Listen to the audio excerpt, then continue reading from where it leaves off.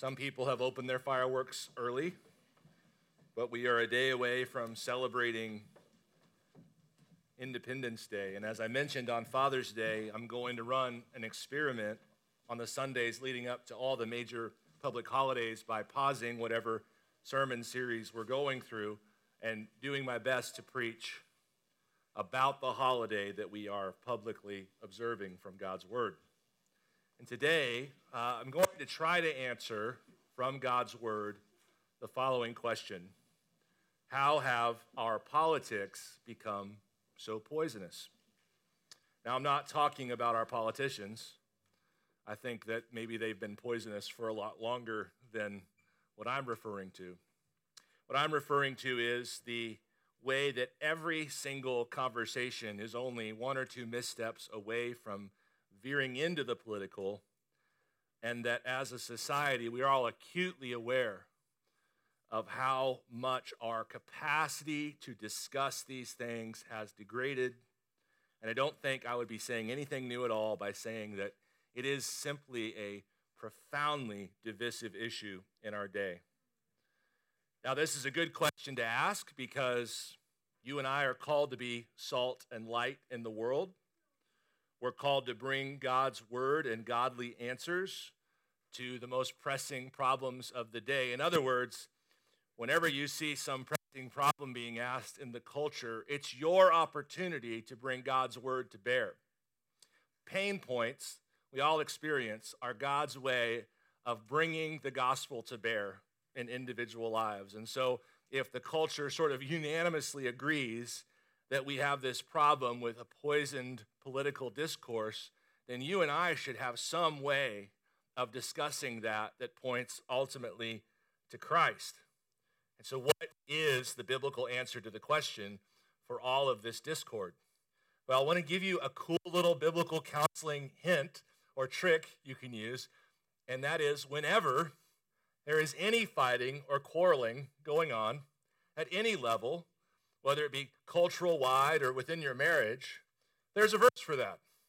And that verse is James chapter 4, beginning in verse 1, which reads, "What causes quarrels and what causes fights among you?"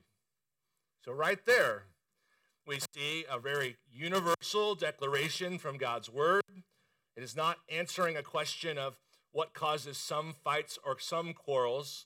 It's seeking to answer a more universal question. It's going to answer a more universal question. What causes quarrels and what causes fights among you? Is it not this, that your passions are at war within you? You desire and do not have, so you murder. You covet and cannot obtain, so you fight and quarrel. You do not have because you do not ask. And you ask and do not receive because you ask wrongly to spend it on your passions.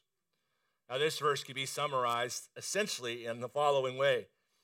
Godly or ungodly disputes occur when desires have not been properly submitted to God. Ungodly disputes occur when desires have not been properly submitted to God. And James gives two common ways that our desires fail to be submitted to God. And the first one is they're simply not submitted to God in prayer. One of the chief causes, or at least one of the chief needs for the church to embrace related to the question of poisonous political discourse is simply, are we consistently bringing this government and this whole issue to God in prayer? Because one of the reasons why we might not have what we desire in this particular case is that we are not being consistent in our prayer for government officials and for the whole mess that we're in. And I don't think many of us would raise our hands and say, I deserve a gold star for the amount of zealous, earnest, urgent prayer I bring to the Father on behalf of those in leadership. But Paul tells us to do that, right?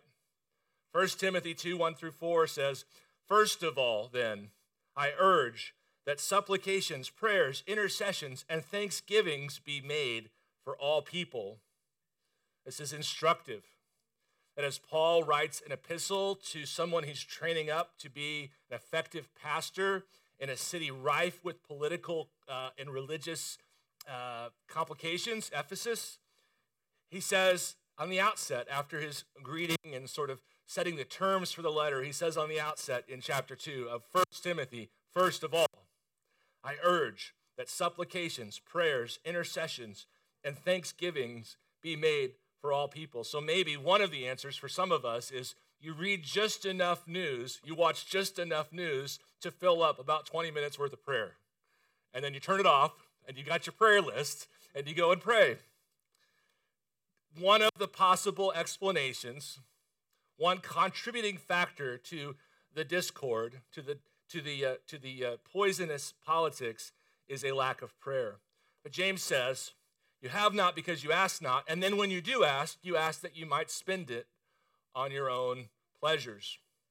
The other idea related to quarrels and fights is we don't submit our desires to God, not only not through prayer, but simply by prioritizing God above our desires.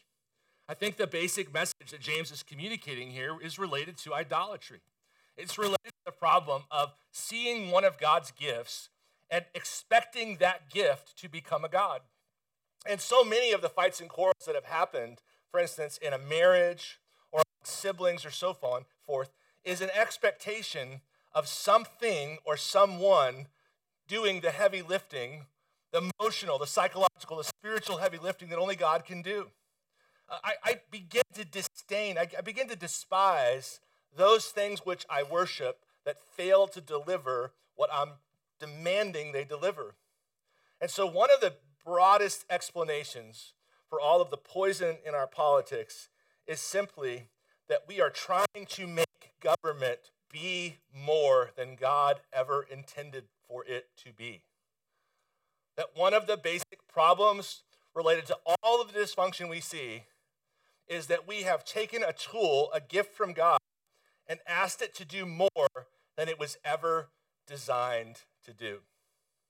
And so we're answering this question, where did all this poison come from? Where's all this dysfunction coming from? And the quick answer on the front end of the sermon is, we are prayerless, and we are, as a culture, as a people, asking this gift God created called government to do more than it was ever designed to do. And whenever you ask, and this is something we all struggle with in our lives, whenever you ask something to do more than what it was supposed to do, more than what God designed it to do, you will encounter frustrations and coveting and quarreling. So let's establish all that I just said now more deeply in the scriptures. Let's first turn, if you would, to Romans 12 and see that government is indeed a gift from God. Romans 12, 1 through 4 says, let every person be subject to the governing authorities, for there is no authority except from God. And those that exist have been instituted by God. Therefore, whoever resists the authorities resists what God has appointed. For those who resist will incur judgment. For rulers are not a terror to good conduct, but to bad.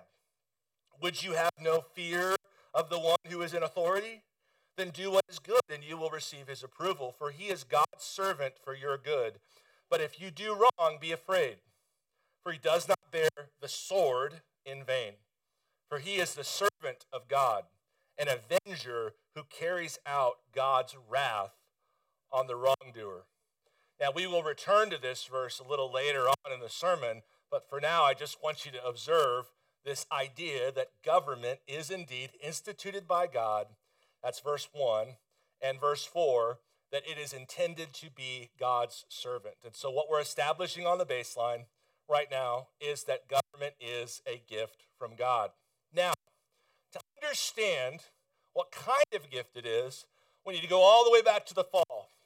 And we need to deal with some first principles ideas. So let's do that mentally. Let's jump in our time machine and land right after Adam and Eve committed the sin against God and were naked and ashamed. And what we'll find as we're sitting in our little time machine, we somehow got past the angels with the swords, okay? if you know the story. We're in the garden again. We're watching this misery begin to unpackage itself. It's sort of like a virus that's just beginning to contaminate the entire creation in some sense. We see that there's all of this fallout from the fall.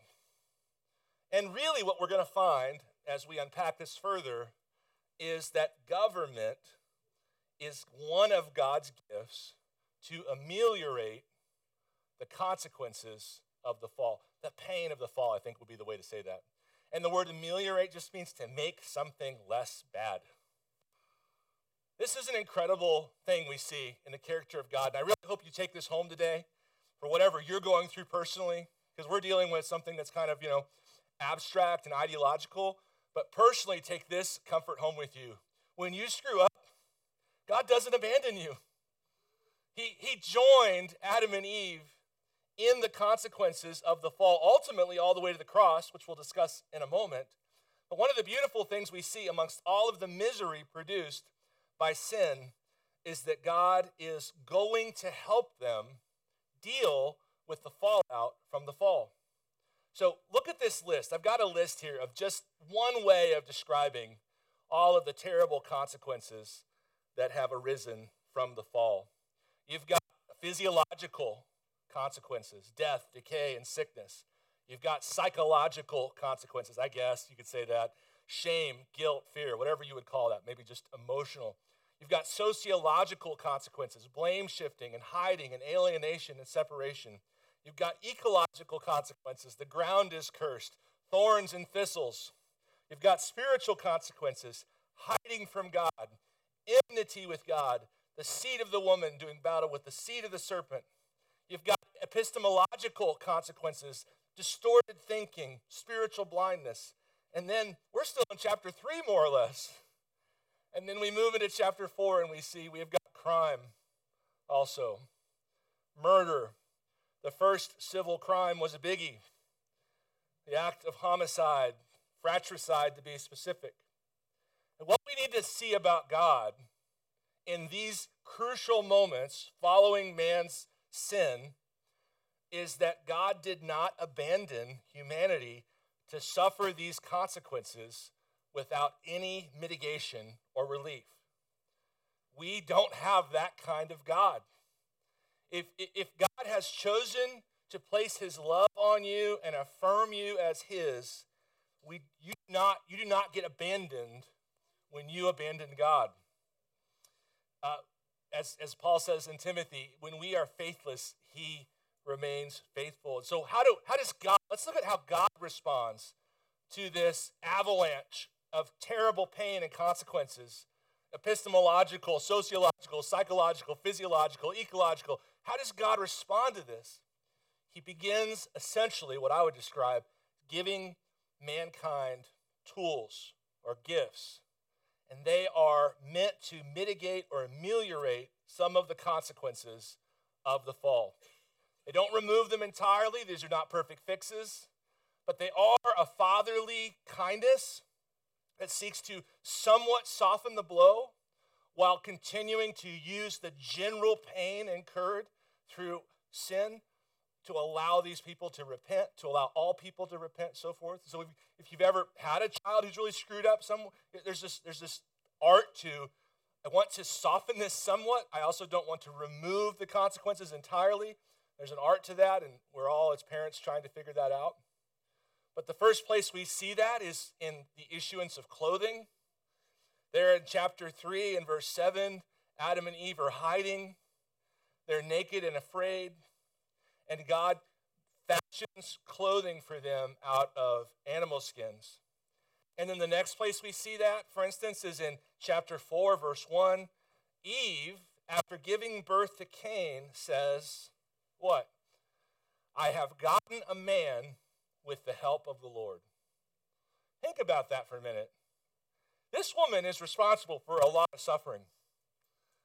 She has sinned greatly, and yet, upon delivering this child, she says, God help me with this. It would not surprise me at all if we were to see in that original scene the felt presence of God, angels or whatever, actually walking with this woman through this first experience of her curse. So, and then you've got the next thing. So we've got clothing, and we've got this idea of God helping Eve.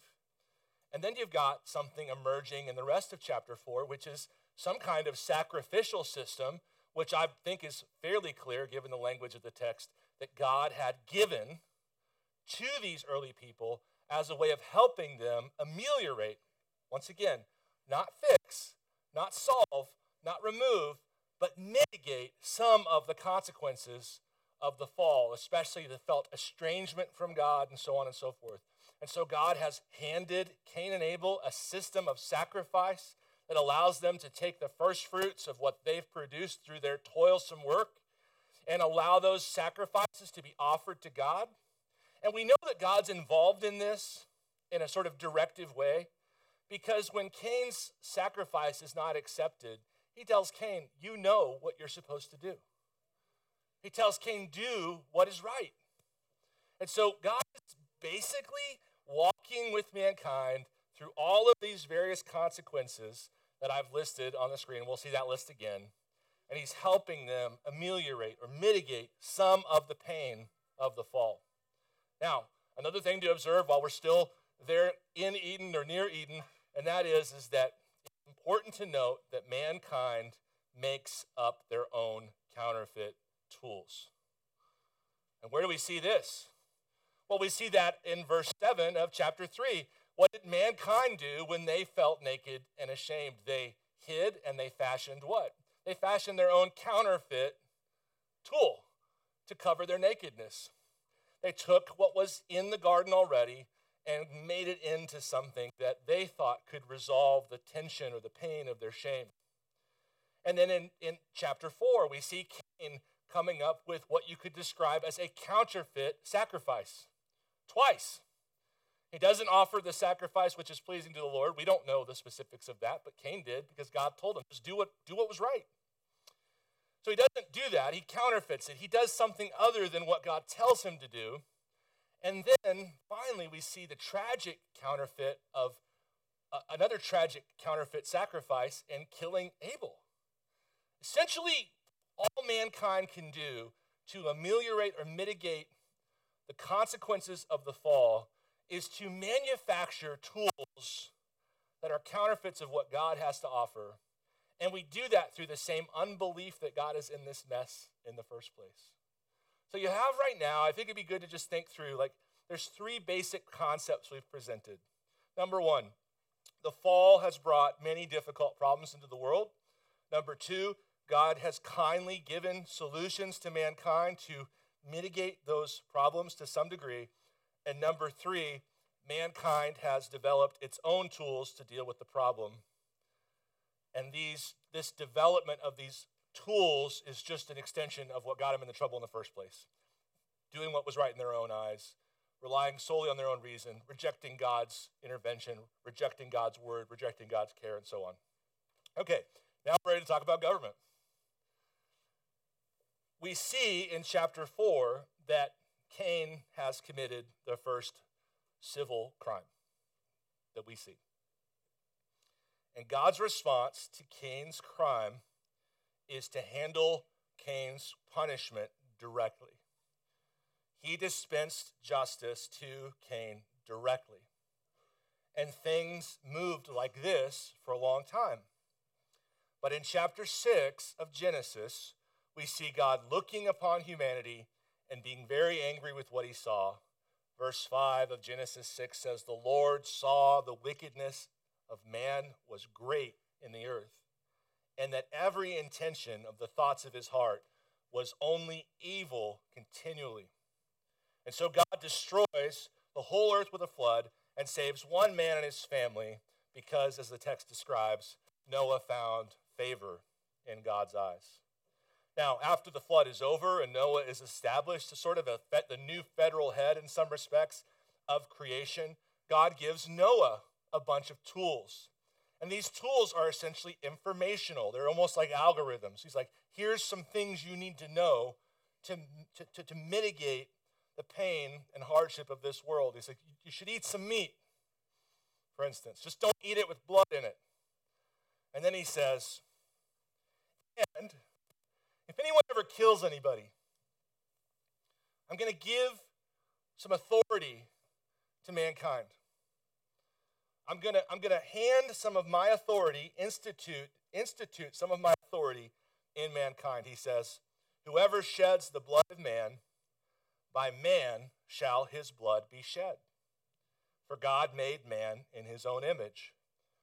So now we see a new tool bestowed upon humanity, and it is the very seed of what we now call government. And that is the tool to avenge crimes against the innocent. This is the seed and the original design of government. You say, well, how do you know that? First of all the really smart people think that. So come on, no. Certainly, this is the agreement of sort of the bulk of who we would consider to be reliable commentators and so on and so forth. But there's another explanation, and it's a reason why I opened with Romans 12. So let's try to hold these two ideas in our head together. We've got in Genesis 9, God saying, whoever sheds the blood of man, by man his blood shall be shed. Essentially giving man the responsibility to avenge.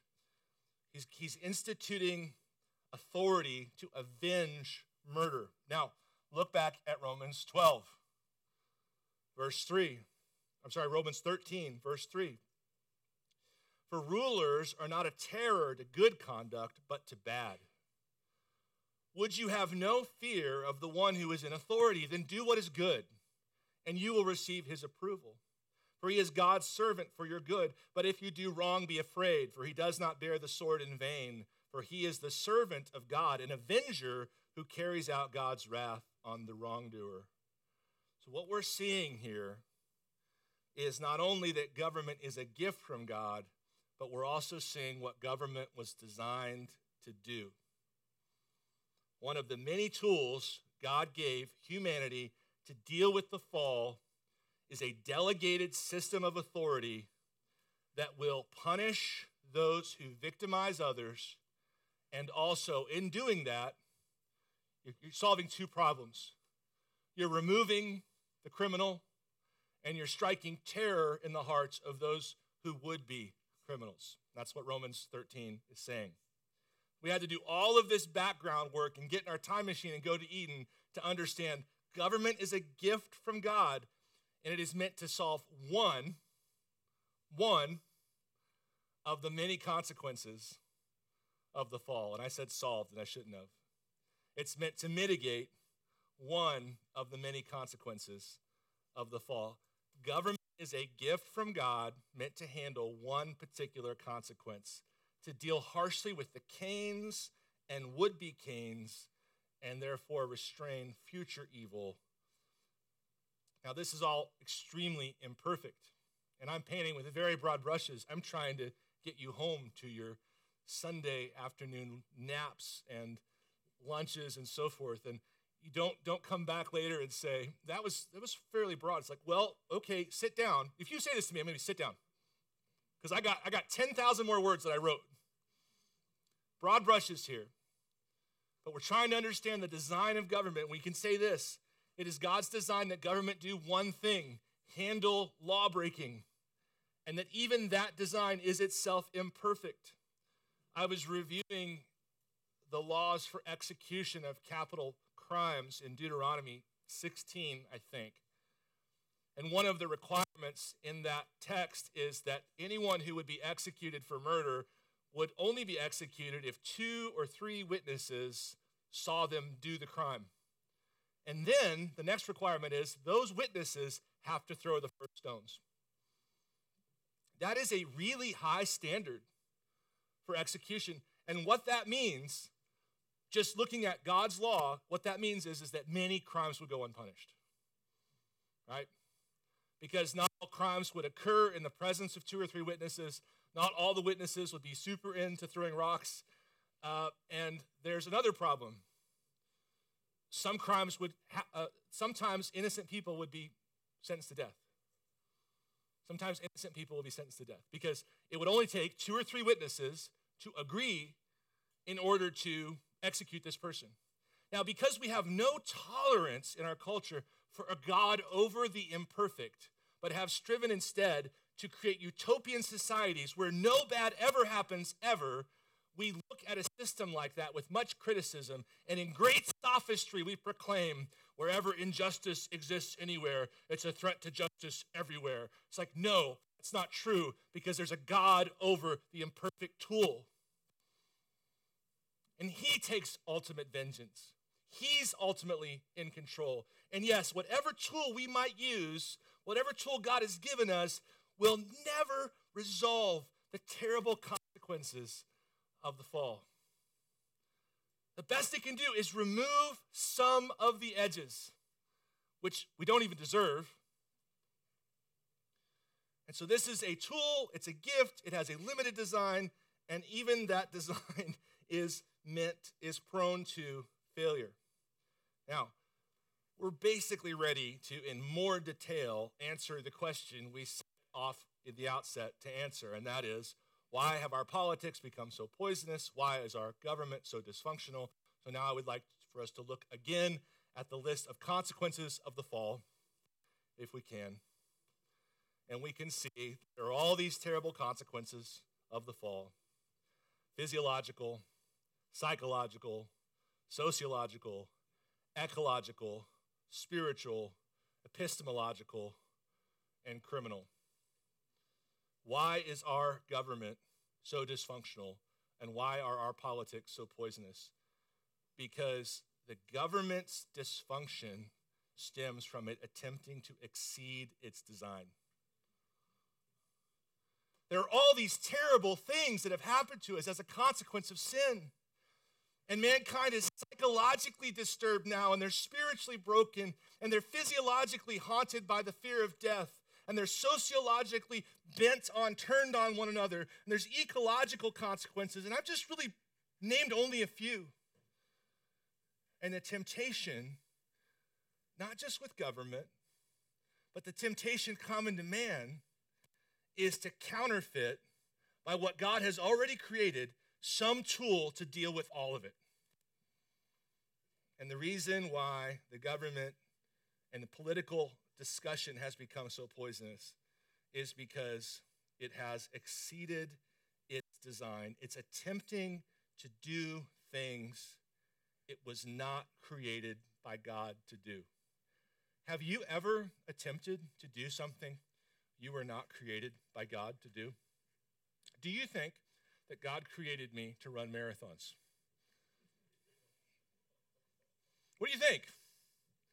Do you think that do you think there would be some frustration involved with me attempting to transform this frame into that of a marathon runner?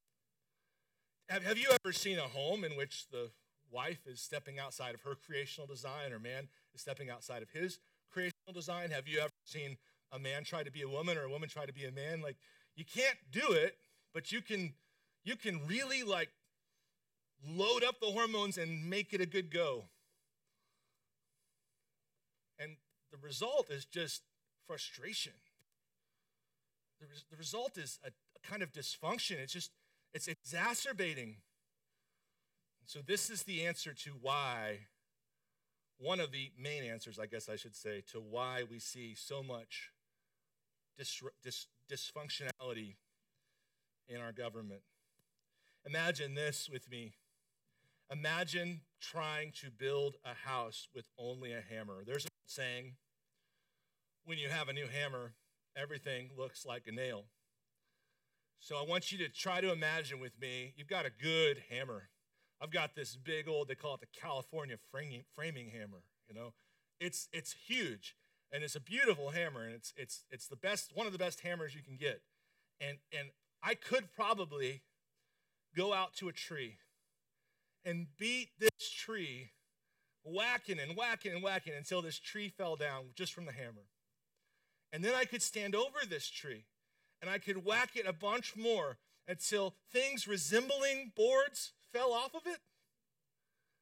And then I could take those boards to the site where I was going to build the house. I don't know how I would make a foundation with a hammer, but let's forget about that. And then I could look at the lengths of the boards that I needed, and I could go to the length of that board, and I could just whack it until it breaks, and I could kind of get this jagged, fractured thing. And then I get to this point, though, right? It's like I need to connect them together. So now I've got to go back over to the wood pile and make little wooden nails, and then I've got to use my hammer to get these little holes and make these tenons and mortises and so on and so forth. Could I build a house with only a hammer?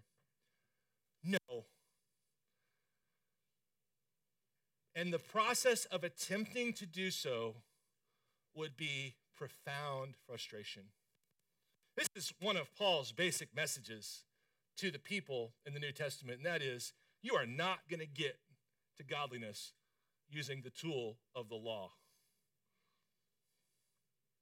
You use the wrong tool, and that's basically what was wrong with the Jews and all the oppression we see in the book of Acts, is they had a hammer and they thought everything was a nail, including Paul, who they whacked a fair amount. But think of all the inefficiency, think of all the frustration when you're attempting to use one tool to do the job of many tools. And so now we can say, just unilaterally, whether this is popular or not, that the government has appointed itself to be the instrument to mitigate all of the consequences of the fall. And the frustration, dysfunction we see ensuing should not surprise us. We do this in our own lives, guys. And in the meantime, they've done a pretty miserable job, to be honest, of staying true to its one true thing. And we all know this as well. When we try to do everything, we fail to do the one thing God has called us to do with the diligence that we ought. This is essentially one very firm biblical answer to the question. And I give it to you today, not to preach to the choir, but to arm you with the capacity to have conversations about politics that actually go somewhere. Namely, that go to God. God is very, very wise in giving us gifts, because he gives us such good gifts. And they're just so beautiful and good. Like marriage is such a good gift, and children are such a good gift, and comfort is such a good gift. I mean, God just does this amazing thing. He gives us these incredible gifts. Beer is a good gift. But here's what he does. He gives us these gifts to say, hey, I am a good God. But he also gives us these gifts so that we see that that thing can't be God. Because there's this incredible thing that happens with every gift. We see it as this hammer, and everything becomes a nail, and it's like, oh my goodness, look at this wonderful gift. And then it begins to dawn on us with God's grace. It begins to dawn on us. This thing has extreme limitations. This thing called marriage has extreme limitations. This thing called money has extreme limitations. This thing I was hoping for, I got it. It's beautiful, but boy, it didn't solve the things I thought it would solve. God's so wise in giving us gifts because they point to him in two ways. They point to him in the fact that, well, this is a good gift and it came from a good God. And it also points to him because when we use this gift, we realize, oh, this is just not the same as God.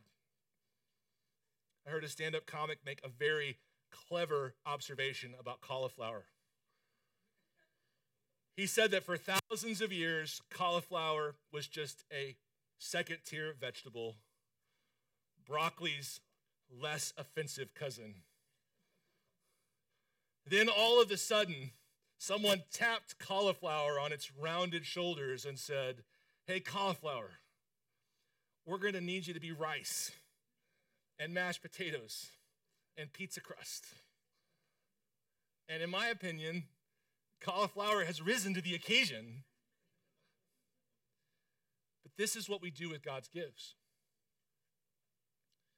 We ask them to be more than what they were designed to be. And we want romance to be more than it can be, and sex to be more than it can be, and food to be more than it can be. We want even our physical health to be more than it can be. We want our emotions to be more than they can be. And so this isn't only a lesson in politics. This is a lesson in all of life. Why are there fights and quarrels amongst us, either horizontally or even vertically with God? It has to do with this problem of desires and their expansion beyond their original created design. And we know this. We know we can make our careers or even our children or our possessions to be our identity. And all of this nonsense leads to all kinds of dysfunction in our life. So it should not surprise us whatsoever when we seek to answer the question, where did all this political dysfunction come, to find the exact same answer that we find in every other area of our life. We have stepped outside of the design of God. Now look back at Romans 13 with me. Verse 1. Let every person be subject to the governing authorities, for there is no authority except from God, and those that exist have been instituted by God. Therefore, whoever resists the authority resists what God has appointed, and those who resist will incur judgment. For rulers are not a terror to good conduct, but to bad. Would you have no fear of the one who is in authority? Then do what is good, and you will receive his approval. For he is God's servant for your good. But if you do wrong, be afraid, for he does not bear the sword in vain. For he is the servant of God, an avenger who carries out God's wrath on the wrongdoer. When the government does this, and this only, it is wholly commendable, and not because it will do it perfectly, but because it is simply doing what it was designed to do. And when the government goes beyond this, like all other things, when it steps outside of God's original design, it becomes a rather terrible force. How did we know that communism was doomed from the beginning? All the red flags.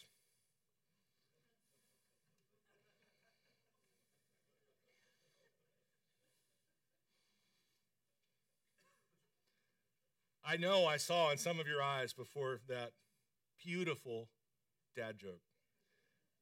I think I saw in some of your eyes a sort of yearning for, boy, wouldn't that be nice if the government did what it was designed to do.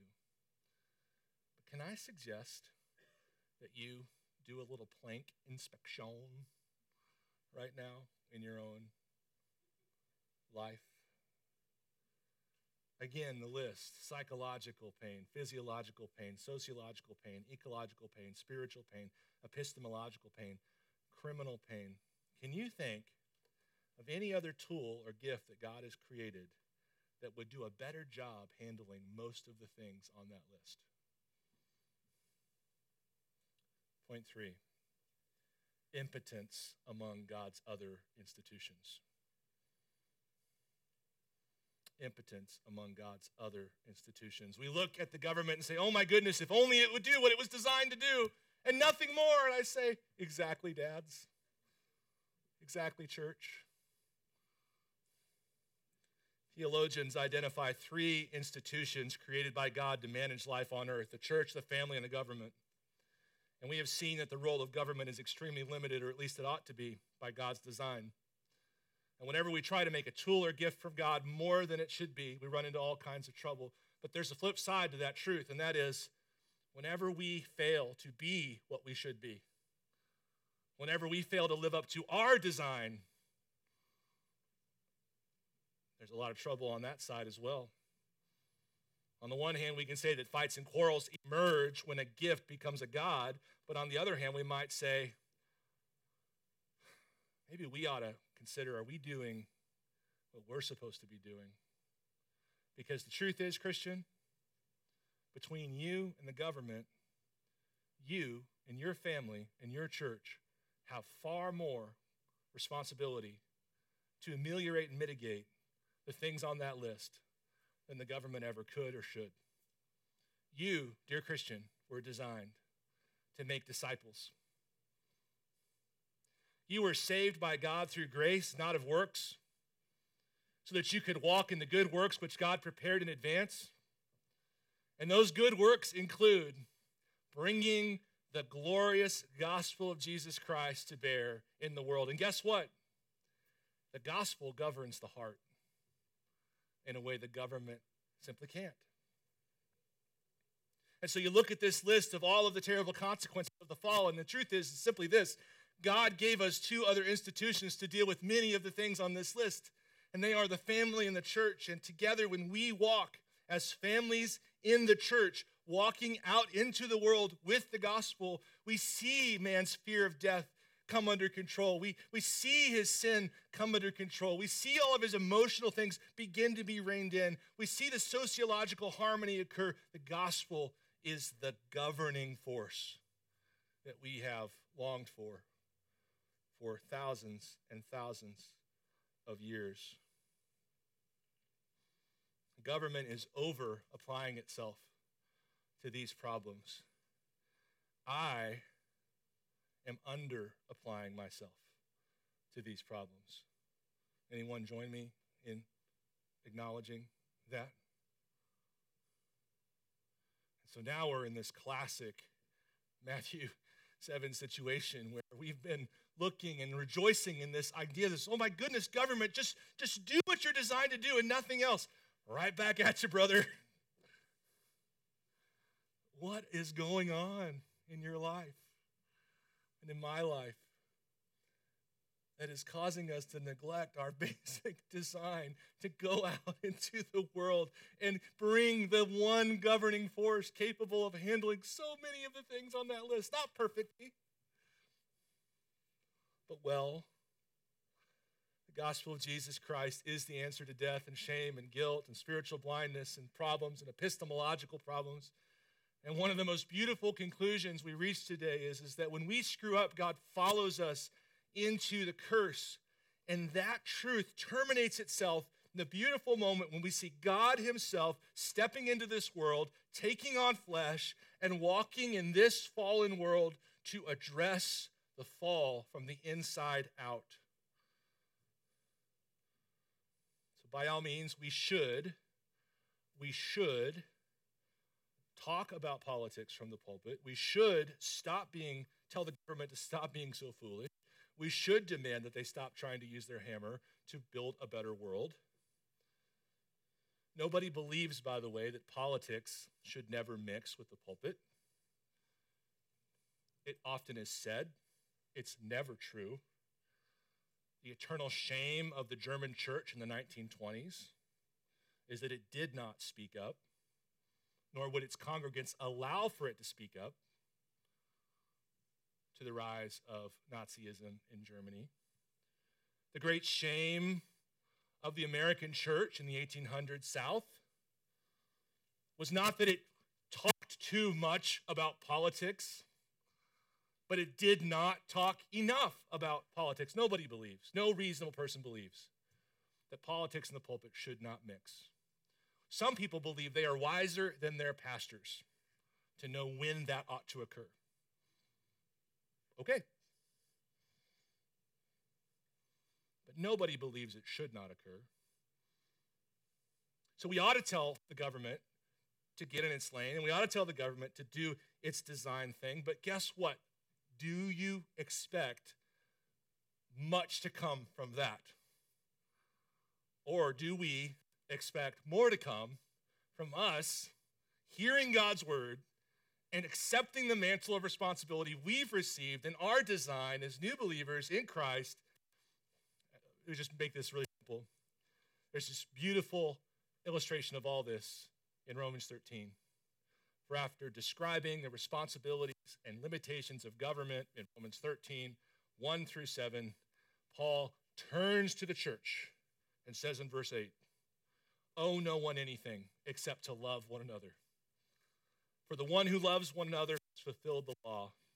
For the commandments, you shall not commit murder, you shall not commit adultery, you shall not steal, you shall not covet. Any other commandment are summed up in this word: love your neighbors as yourself. Love does no wrong to a neighbor. Therefore, love is the fulfilling of the law. And you'll find in verses 8 through 10 more solutions and mitigations to the fallout of the fall than you will in verses 1 through 7. So think about our list of post-fall consequences and how much pain would be ameliorated if the gospel were sincerely, earnestly, urgently brought to bear. And in this way, answering the problem, answering the question. In this way, we have much to say to a world hamstrung in political poison. We can point to the wisdom of God in his creational design in every area of life and say, whenever this wisdom is violated, no matter how well-intentioned, we wind up with a mess. And each one of us has a testimony that we could apply. Insert testimony here for when you did that with sex or money or whatever. So you could turn to the world and say, whenever we defy God's creational design, we get into these really dysfunctional situations. Here's my personal story of that. But the beautiful thing is God never leaves us alone like we deserve to be left alone. He is willing even now to give us an opportunity out. But it starts by undoing the initial problem of the fall, which was we didn't listen to him. And so the way out is to listen to him. And it's like, well, okay, what is God saying? And you could say, well, God says a lot of stuff. He's very conversational. But here's where I would start. God said this one thing this one time. This is my beloved son, in whom I am well pleased. Listen to him. That's where I would start. We should start by listening to Jesus. We should start by putting our faith in him as the ultimate solution to all of this. And we should start with real heart sincerity, rejoicing in what the prophet Isaiah wrote so long ago, again, in more government dysfunction. For unto us a child is born, to us a son is given, and the government shall be on his shoulder, and his name shall be called Wonderful, Counselor, Mighty God, Everlasting Father, Prince of Peace. Of the increase of his government and peace there will be no end. On the throne of David and over his kingdom, to establish it and to uphold it, with justice and with righteousness from this time forth and forevermore. And then we are given this promise. The zeal of the Lord will do this. So Christian, today, as we pivot to celebrating this token of the great gospel which we've received, I want to commend you from the psalm I read to open the service. Be still and know that I am God. I will be exalted among the nations. I will be exalted in the earth. The Lord of hosts is with us. The God of Jacob is our fortress. Let's be rejoicers in the gospel of Jesus Christ, which does so much to ameliorate and will ultimately undo the fall. Let me pray.